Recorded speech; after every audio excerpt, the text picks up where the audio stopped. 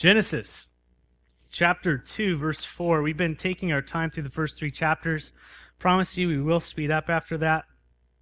And right now, I just think there's so many elementary principles here in the first couple of chapters of Genesis leading up to the fall of man. I just got to take time through them. So let's pray. God, we ask that as we open your word, that our lives would be changed again. Lord, there's just no substitute for your word. And we ask, Lord, that it would have full effect this morning in my life as I'm reading and preaching, Lord, and as in our lives as we hear. We pray that it would land on good ground and there would be a harvest, Lord. And so we pray, God, that any misconceptions we've had about life, any misconceptions we have about you, Lord, that your Spirit would work these things out as we continue through your word. Jesus, you said that you desired to be handing out your word above food. Lord, I pray that we would hunger and thirst after this righteousness. We'd hunger and thirst after you, Lord, above all else. In the name of Jesus we pray, amen. So, chapter 2, verse 4. This starts a new segment in Genesis, and it starts with, this is the account or the genealogy of the heavens and the earth when they were created, when the Lord God made the earth and the heavens. All throughout Genesis, it's divided not by chapters, that came later on. It's divided by this phrase, and this is the account of the heavens, or this is the account or genealogy of Adam, or this is the account and genealogy of Noah, and it keeps on going. It's divided by this phrase, and so you'll see this actually all throughout the Bible. That's why when you get to Matthew, it starts with the genealogy. It makes sense, because it's leading up to the person of Jesus Christ. The book of Genesis, if we didn't know it, we say it's the book of beginnings, but it is actually about Jesus. It's about Jesus. God is funneling this picture from creation to a nation to the person of Jesus Christ. And that's what he is doing. He is the central person in all of history. That is what it is all about. And so as we go through these scriptures, keep that in mind. But this is the account of the heavens and the earth when they were created, when the Lord God made the earth and the heavens. If you notice this time, in chapter 1, it was the word God, which is Elohim, which speaks of him being the creator. And now it's Lord God. And when you see that capital, L-O-R-D, that is the personal name of God. And it comes from the verb to be, which is where we get I am. And so now in chapter 2, God is dealing with, he's creating man, and I believe it's from man's perspective. But it is now Lord God. When he chooses to reveal himself to us, he lets us know, he gives us his personal name, I am. What is the significance of that? What do we need? What are we in need of in this life? God wants you to go to him for it. I am that. I am the source. And this is how he reveals himself to his people. You'll see this in Exodus. Moses will say, well, when I go to the people in Egypt, what shall I tell them? Who's sending me? He says, tell them I am that I am have sent them. And you see all throughout the Bible, Jesus, the very name of Jesus means Jehovah is salvation. God is salvation. You'll see these different names throughout the Bible. You want to have righteousness, Jehovah Tsidkenu, Jehovah Jireh, Jehovah Shalom. All these great names that God wants us to come to him as the source of all we need. And so he reveals himself here in chapter 2 when he starts to deal with man as Lord.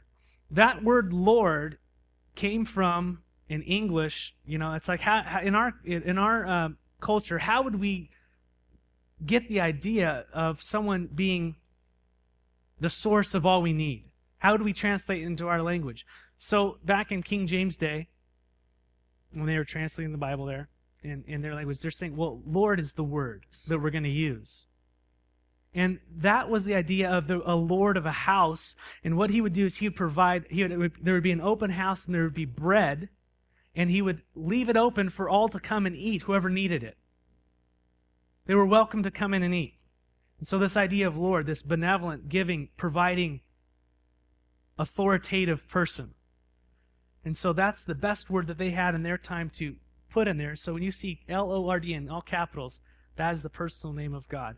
And it varies from different translation how they do it. It might be capital L, lowercase l. And you can study that by reading the front of your Bible. But regardless, the personal name of God, wanting us to know that He is everything that we need. So chapter 1 is an overview of God creating the heavens and the earth. In chapter 2, it switches using Lord God, Jehovah Elohim. I am Almighty is what's now used in chapter 2, verse 4. So verse 5 says, Now no shrub had yet appeared on the earth, and no plant had yet sprung up, for the Lord God had not sent rain on the earth, and there was no one to work the ground. But streams came up from the earth and watered the whole surface of the ground, and the Lord God formed a man from the dust of the ground and breathed into his nostrils the breath of life, and man became a living being. The spark of life. They wonder how it happened. We have here, it tells us, how did man become a living being? God breathed into man and he became a living being. The word for breath here in Hebrew is ruach, and the word is kind of a sound of breath, but it's translated as spirit in the New Testament. It's the same word for Holy Spirit, spirit. Breath. God put His Spirit into man and became alive. How does man become a new creation in Christ Jesus? We're dead in our sins and trespasses, are we not? John 3, verse 8, Jesus says, Very truly I say to you, no one can enter the kingdom of God unless they are born of water and the Spirit. Flesh gives birth to flesh, but Spirit gives birth to spirit. You should not be surprised at my saying, you must be born again. The wind blows wherever it pleases. You hear its sound, but you cannot tell where it comes from or where it is going. So it is with everyone who is born of the Spirit. The way we are truly alive is when God places His Spirit in us through faith in Christ. Interesting, just for your own study. We'll talk about it a little bit more. But what is the significance? Why did God change Abram's name to Abraham? Why did God change Sarah's name to Sarah? What do you think He could be adding in there? We'll get there later on in a couple million chapters.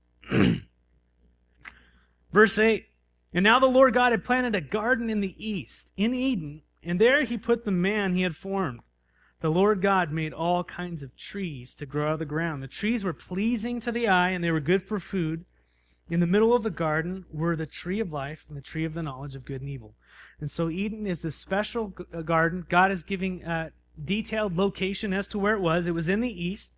It was for Adam and Eve to live in. And that there were all kinds of trees in there. All kinds of trees. And notice the characteristics of these trees. And they were pleasing to the eye, and they were good for food. This will be important to note as we move forward. So in that garden, there were two prominent trees. Two prominent trees in the middle of the garden, the tree of life and the tree of the knowledge of good and evil. The Bible has little to say about the tree of life. It's in various places, but in Genesis chapter 3:22, it says, And the Lord God said, The man has now become like one of us, knowing good and evil. He must not be allowed to reach out his hand and to take also from the tree of life and live forever. Very interesting. Revelation 2:7 says, Whoever has ears, let them hear what the Spirit says to the churches. To the one who is victorious, I'm going to give them the right to eat of the tree of life, which is in the paradise of God. And lastly, Revelation 22:1-3 says, Then the angel showed me a river of water, of the water of life, as clear as crystal, flowing from the throne of God and from the Lamb, down the middle of the great street of the city. And on each side of the river stood the tree of life, bearing 12 crops of fruit, yielding its fruit every month, and the leaves of the trees are for the healing of the nations. No longer will there be any curse. The throne of God and the Lamb will be in the city, and His servants will serve Him. And so there are these three sections of Scripture speak directly about the tree of life. There are allusions other places that we'll talk about just for a second. But the first about the tree is that in the Garden of Eden, this tree had the ability to sustain life. Don't ask me how, what its purpose, all this stuff. I'm just telling you the facts. It had the ability to sustain life. In Revelation 2, we see that it's a reward for those who overcome and who are victorious. In the church to the church of Ephesus, he spoke to them.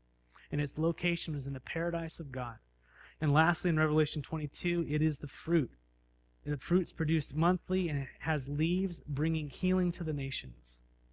And so the big picture here, when you see the tree of life, it's just what it's saying. It's a tangible tree that was designed for Adam and Eve to eat, and somehow they were sustained by it. I don't understand the theology or the impact behind all that, but that's kind of what we see. But I also think it's interesting that and there's another observation, that this tree of life first appears in Genesis, but while man was ruling over the earth. But when he forfeited that tree disappears, and it's disappeared to this day. And it pops up again in Revelation at the end, I believe in the millennial reign, when we see that man is now supposed to reign and rule with Christ. And so there are these images throughout the Scriptures that talk about this tree being associated with life and with Christ and ruling. And what's really fascinating to me is Proverbs, it is the contrast of the tree of life with the tree of the knowledge of good and evil. You got two trees plunked in the middle of the garden. God says, hey, don't eat this one, you're going to die. You can eat everything else. Now this is pre-fall, okay? What is the significance of those two trees? The tree of the knowledge of good and evil and the tree of life. Proverbs 3:13 through 18. Let me just read this for you. Blessed are those who find wisdom, those who gain understanding, for she is more profitable than silver and yields better returns than gold. She is more precious than rubies. Nothing you desire can compare with her.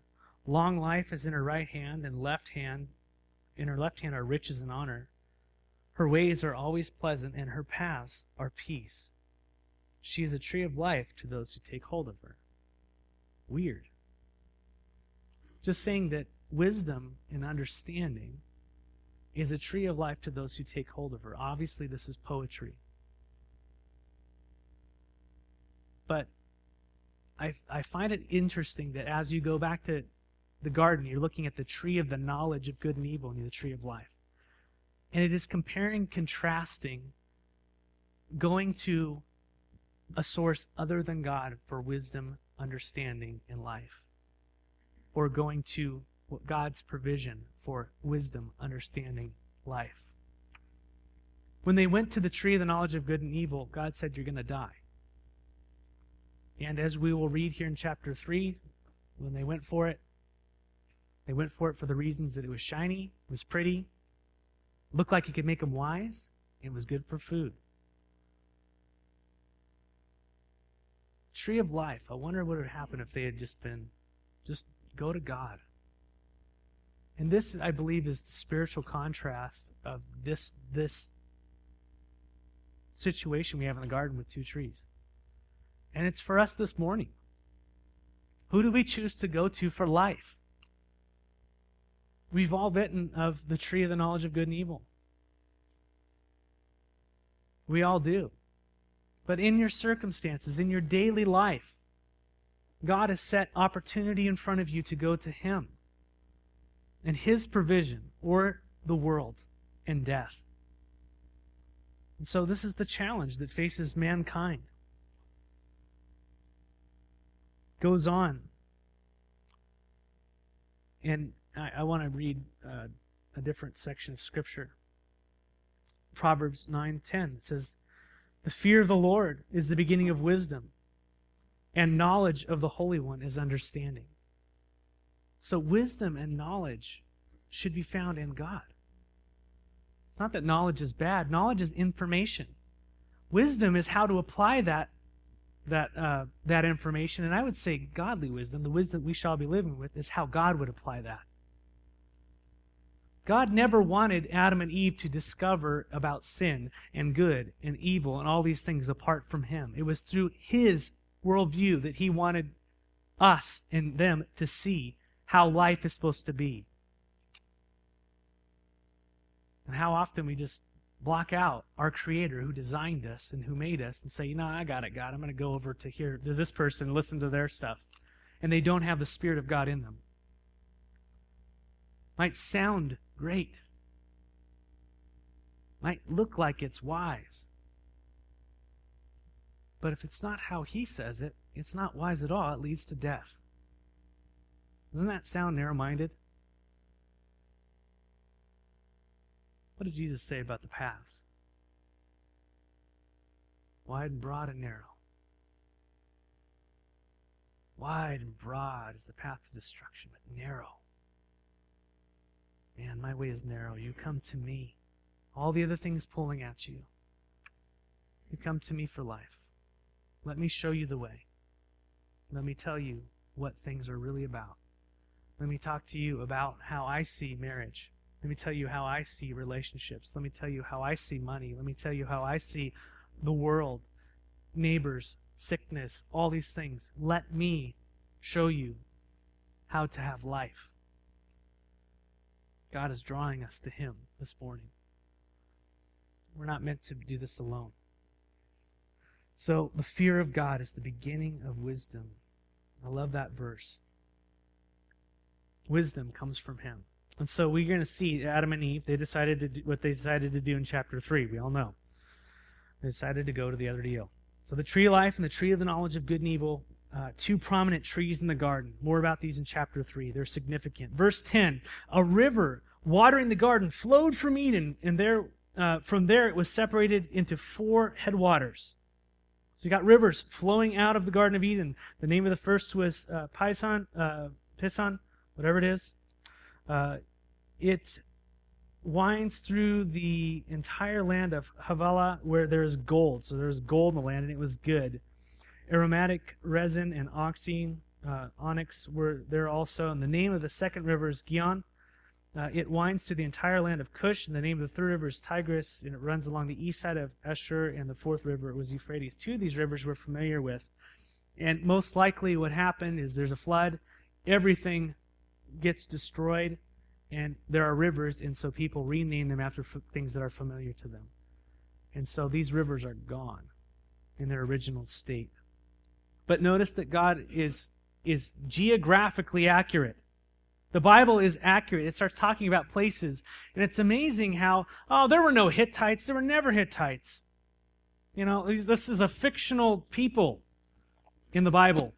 You know, these people go, the Bible can't be trusted, any of this stuff. And then all of a sudden, archaeologists digging up, the king of the Hittites. What's this? Okay, well, maybe they were Hittites. It's true, through and through, down to the geography. It's amazing. But the Tigris and the Euphrates were there. And so many people believe that this area is in modern-day Iraq. I don't know. We had the flood, so it got messed up. But verse 15 says, "Then the Lord God took man and put him in the Garden of Eden to work it and to take care of it." And I mentioned this the other week. God placed man in the garden before the fall with the intention to work and to take care of things, to be a good steward. Now, I think this is important. I think when we fail to do what God's created for us, when it's either in our relationships with one another, whether it's how we view marriage, or whether it's, all this type of stuff, when we fail to operate as God tells us to operate, there are things that go wrong in our lives. We were created for work. We were created for relationships, and God lays it out here. And so don't you feel good when you've worked? Don't you feel good when you've worked hard and you accomplish something, and you see what you had in your head come about? Don't you love that? I mean, there's just a satisfaction. God put that in us. And He wants us to work that out. He put us in there. That is in our DNA. The problem is sin gets in there and everything gets messed up, which we'll talk about in chapter 3. Okay, so next week, chapter 3, all right? I'm gonna move forward there. But we're to work. And we're also to take care of the environment we've been placed in. Your home, the people around you, your work. We're to honor God where we are, right? So are we being wise stewards? Are we making it better? Are we making it a blessing? When people walk in, does it represent Christ? You know what I'm saying? Because if we are placed here to reflect Him, what should the things around us look like? To the best of our abilities, right? And boy, we can get into all kinds of details and stuff, but I think you know the heart of it, and that's the concern. Are we doing what we can with the abilities that God's given us and set before us? Are we doing the best? And so, for man, he was put in there to work. And verse 16 says, "And the Lord God commanded the man," this is the first command, "You are free to eat from any tree in the garden, but you must not eat of the tree of the knowledge of good and evil, for when you eat of it, you will certainly die." So this is the first verbal command we have, God gives man. And God gives commands, He gives boundaries. God is a God of morals, God is a God of law, God is a God of... Why would God tell him not to eat of these things? And why would God tell him when you do it, you're gonna hurt? Why do you do that to your children? This is partially for our benefit, but but God lays out, God gives freedom for man's benefit, doesn't He? He gives us freedom. But He also gives us boundaries for our benefit. He loves us. So God clearly laid out the consequences for eating from the tree of the knowledge of good and evil. There's going to be death. Don't do it. Don't want you to do it. And this is a principle. Anytime we go against what God says, it brings death. This is a principle. Anytime we go against what God says, it's death. So what do we need to know? Everybody? What God says. That's pretty important, right? What is the one thing that is the hardest for us to do? Think there's a little bit of warfare going on there? If the enemy can take away what God says out of your life, out of your lifestyle, if he can make it a little less important, and what other people say, or what ungodly influences say, affect you more than what he says, that's all it takes. We'll see this next week when he starts talking with the woman, right? Did God really say? So, how can we put the Word of God in the right place in our lives? It should be like food to us, spiritual food. However God's done. I'm not much of I'll listen to it on tape, or I'll listen to messages online or whatever while I'm working and doing my thing. I do it differently. Everybody can do it differently, but just getting the Word of God in your life. Amen? Sacrificing the talk radio for me, or whatever it might be, and listening to a little bit more things that are going to actually make a difference. So, he said to the man, don't do this, you're going to die. And when God says it, it happens. Verse 18, right? Then the Lord God said, it is not good that man should be alone. I will make him a helper suitable for him. Up to this point, there is a repetition that God repeats after each of the days of creation. He says, man, it is good. It is good. And he saw that it was good. And the evening and the morning were whatever day. And it was good, and it was good, and it was good. And now he gets here, and he sees man, he creates man. And Adam's standing there alone, and what does God say? It is not good. When God says something is not good, that should stick out to us. Like, whoa, pay attention here. It is not good that man should be alone. And so God says it, and then he starts to put an action plan. And I will make a helper suitable for him.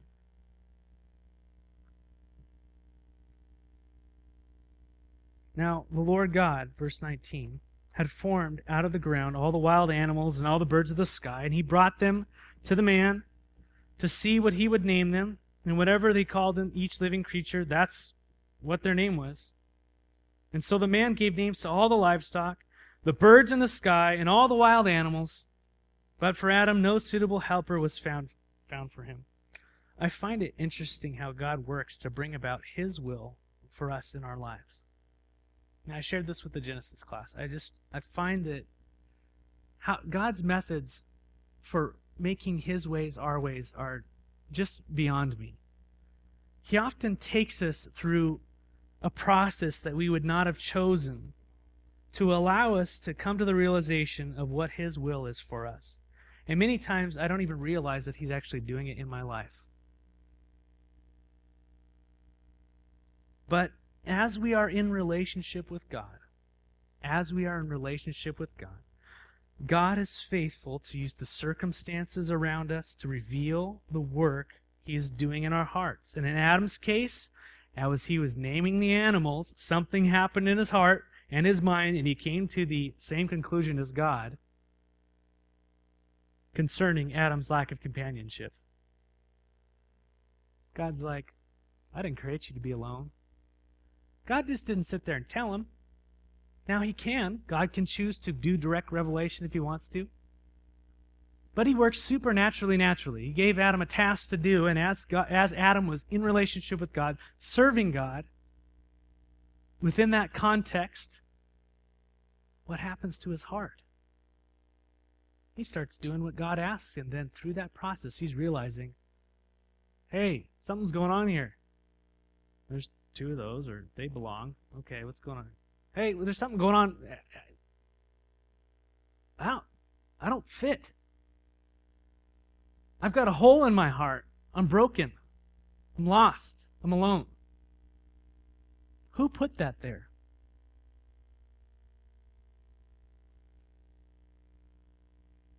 God did.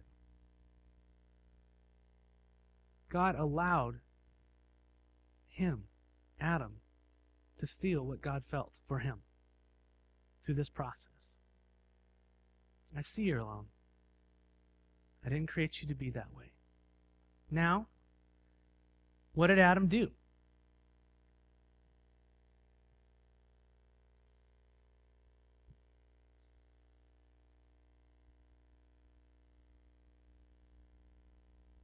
Does he go to meet those desires?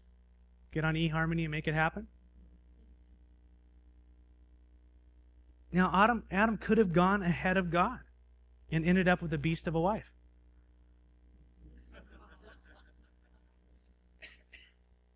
I'm just joking, guys. Come on. But you know what I'm saying? No. He was following God's lead. He was obeying Him. And God put him to sleep. Praise God. Amen? He went to sleep. Verse 21. So the Lord God caused the man to fall into a deep sleep. And while he was sleeping, He took one of the man's ribs and then closed up the place with flesh. And then the Lord God made a woman from the rib He had taken out of the man, and He brought her to the man, and He said, This is now bone of my bone and flesh of my flesh. She shall be called woman, for she was taken out of man. This is what God had in store for man, woman. It was as if they were custom made for each other, because they were. She was taken out of his side, not from his head so that she could be over him, not from his foot so that he could walk over her. From his side. Equally created with different roles. That's the hard part this day, isn't it? Somehow we think equal is same. Equal in value, equal, created in the image of God, both male and female. One is not above the other in value.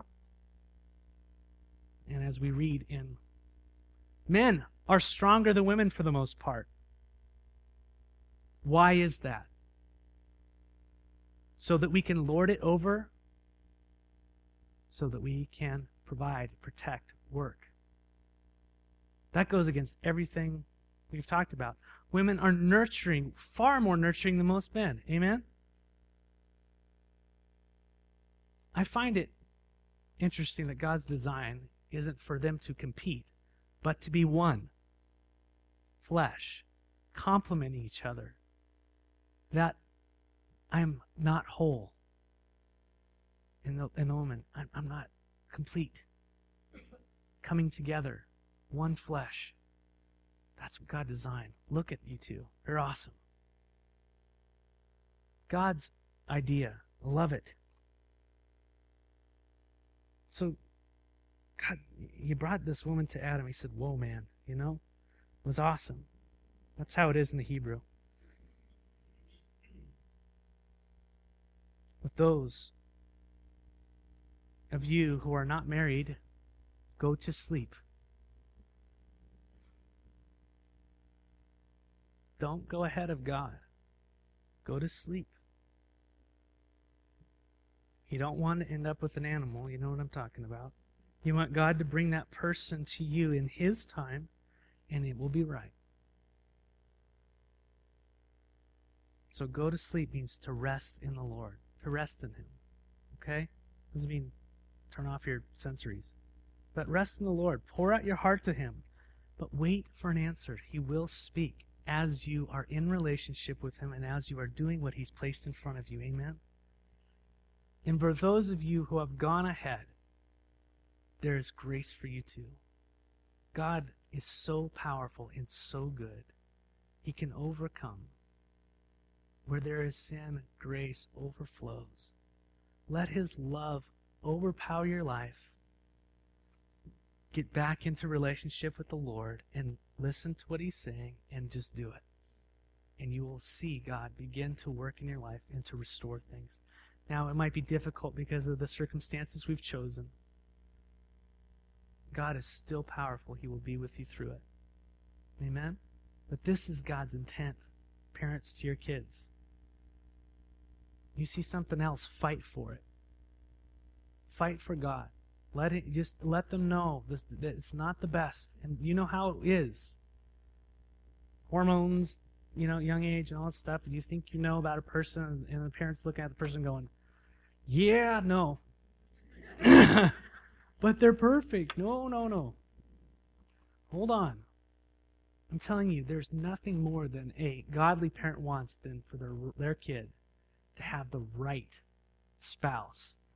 And I tell you what, I'm looking for that person. And obviously, you got to work out your own flesh stuff because sin gets in our hearts as parents, right? But you are looking for that person and saying, man, wouldn't that be awesome? Go for it. And I want to be around you, protect you, and help you to do that. If you look at how God designed us, and we'll read it here in a minute. And this is the reason why man shall leave his father and mother and be joined to his wife. The two shall become one flesh. But there's like a bond with fathers and daughters, and there's a bond with mothers and sons that kind of transitions to husbands and wives. So fathers, have that. Be looking out for your daughters until that day you hand them off. Mothers, looking over your sons, because that nurturing is supposed to turn into something different when they get older. But that transition has to be led by the Spirit. So be vigilant in that and pray about these things. I'm not perfect in my understanding whatsoever. But Adam goes to sleep, and God meets his need. And that is why, verse 24, man leaves his father and mother and is united to his wife, and they become one flesh. This is important to know about marriage. It isn't limited to a piece of paper. It's a spiritual unification of two people by God. The two people become one flesh, and this is why God wants us to stay pure until the day of our wedding. What a novel concept. God wants us to stay pure until the day of our wedding. God wants us to stay pure until the day of our wedding. God wants us to be pure until the day of our wedding. How does the world feel about that? At least American culture. This is desire for us. The world mocks this and it spits at it. How will you know unless you try things out? My thinking when I was younger, things that people told me. Let's go into the tree of knowledge. Good and evil. That way it leads to death. It leads to shrapnel for your future spouse. Don't do it from those of us who have. Amen? It's a minefield with many amputees. Go to God. Trust Him to give you what He desires to give you, which is life and goodness. And as you seek Him and as you serve Him and put His kingdom first, all these things will be added to you.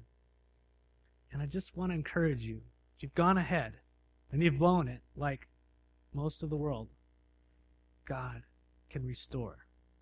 God can restore. He loves you. So this is not a message of condemnation. This is a message of grace. Go back to the Lord. Repent.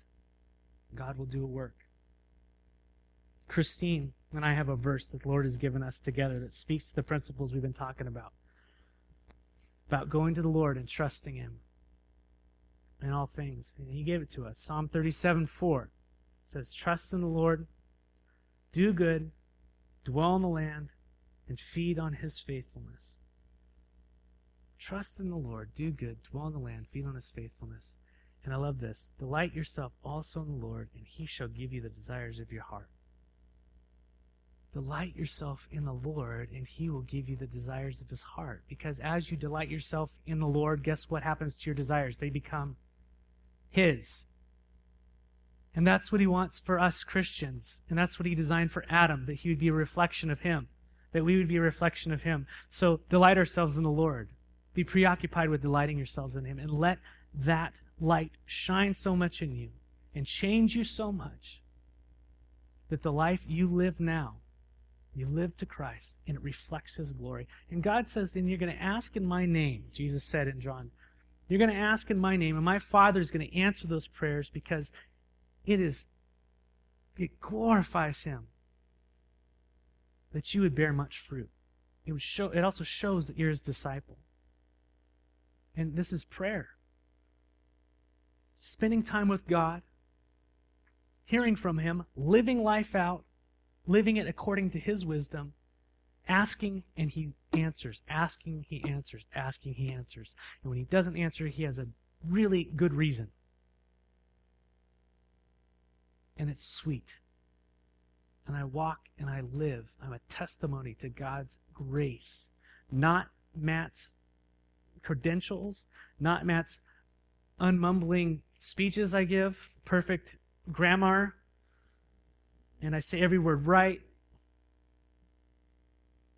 The testimony to God's grace. He's so good. Amen? And you are too. You are too. God's grace, I see it.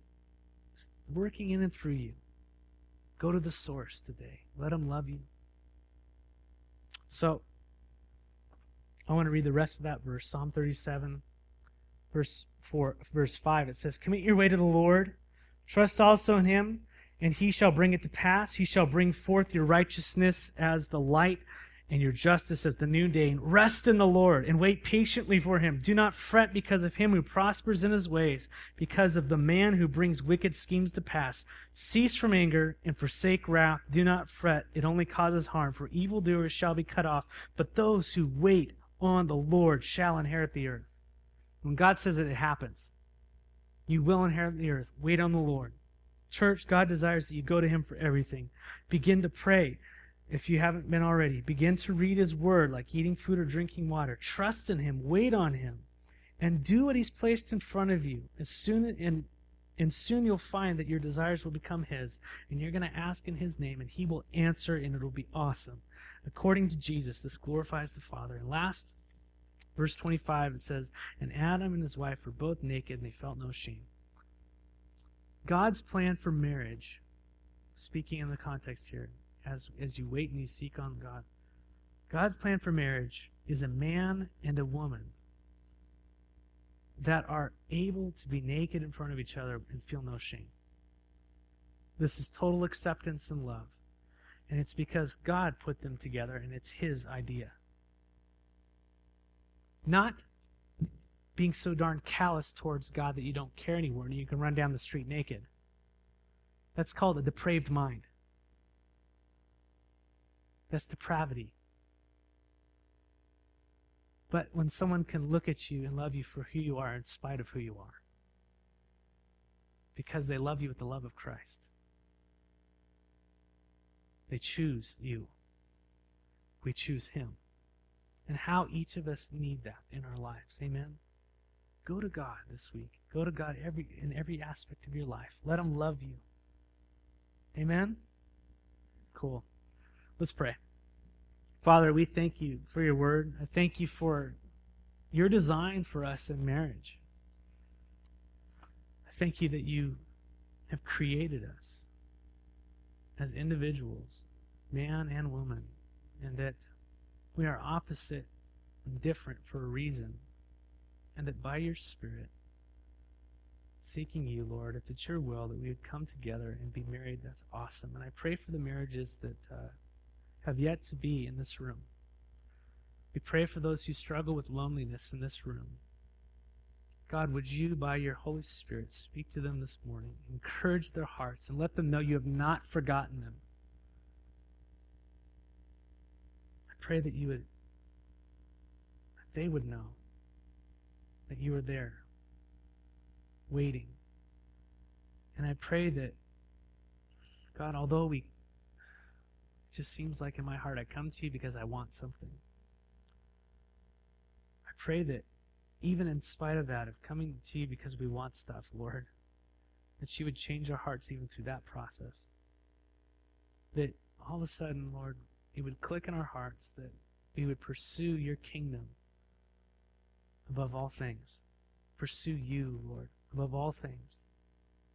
And that all these things would be added unto us according to your will.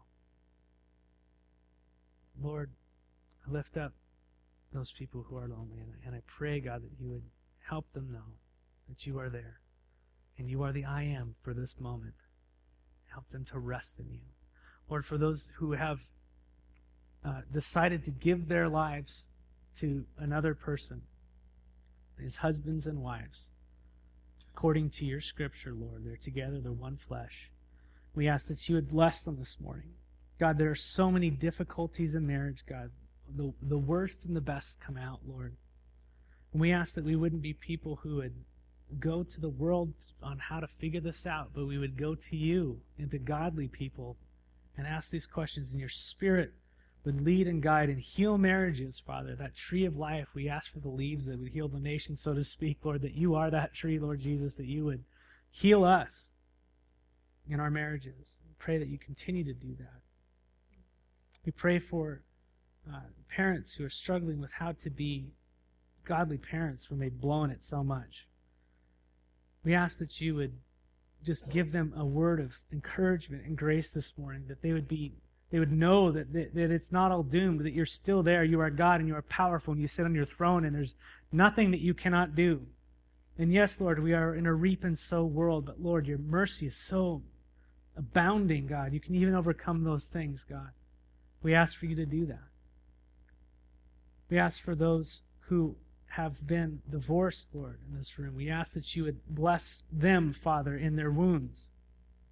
God, would you lead them and guide them to come to you, Lord Jesus, for the needs and the heartache.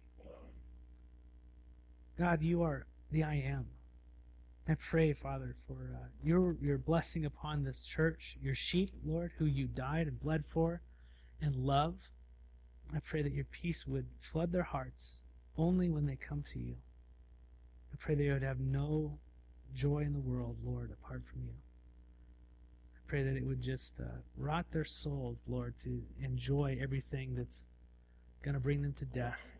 But, Lord, in you, I pray that there would just be abounding joy in stuff they've never experienced before. Just give it all to them, Lord. And, Lord, this morning we lift up the church.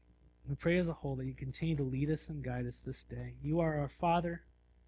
You are our healer. You are our salvation, Lord. So continue to speak to us and just protect us from the evil one. In the name of Jesus, amen.